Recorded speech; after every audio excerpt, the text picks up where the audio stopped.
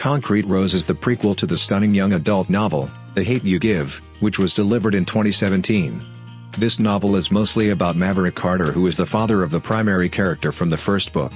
If you have not read The Hate You Give, in that case I do not know this book will mean that much to you. 17-year-old Maverick lives with his mom. He has no brother or sister, and his dad, who is the king lord of the neighborhood, is in jail. Maverick has emulated his dad's set example, that is selling drugs, until he surprisingly turns into a dad and is left holding the infant when the mother ups and leaves Maverick with their kid. Presently Mav should be responsible. Mav finds a part-time job at the neighborhood shop. Still at school, his son requiring an ever-increasing number of things. Seeing his companions with flash new things, can Mav stay on an honest way of living, or is the draw of easy income a lot for him to avoid? I was so anxious to read Concrete Rose, as I liked The Hate You Give so much, and Maverick is an impressive character in it. Continually showing his children to be responsible and how to carry on around people.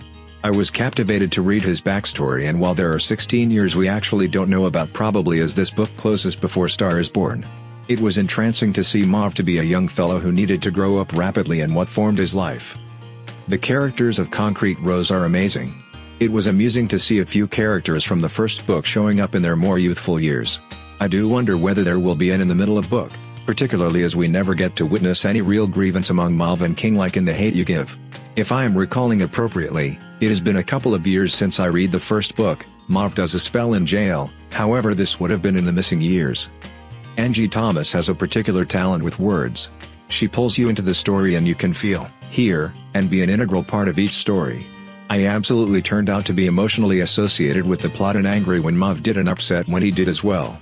The setting is not difficult to picture as well, and I could not imagine anything better than to see them adapt this book also. Concrete Rose is a novel that you must read if you read and like the first one.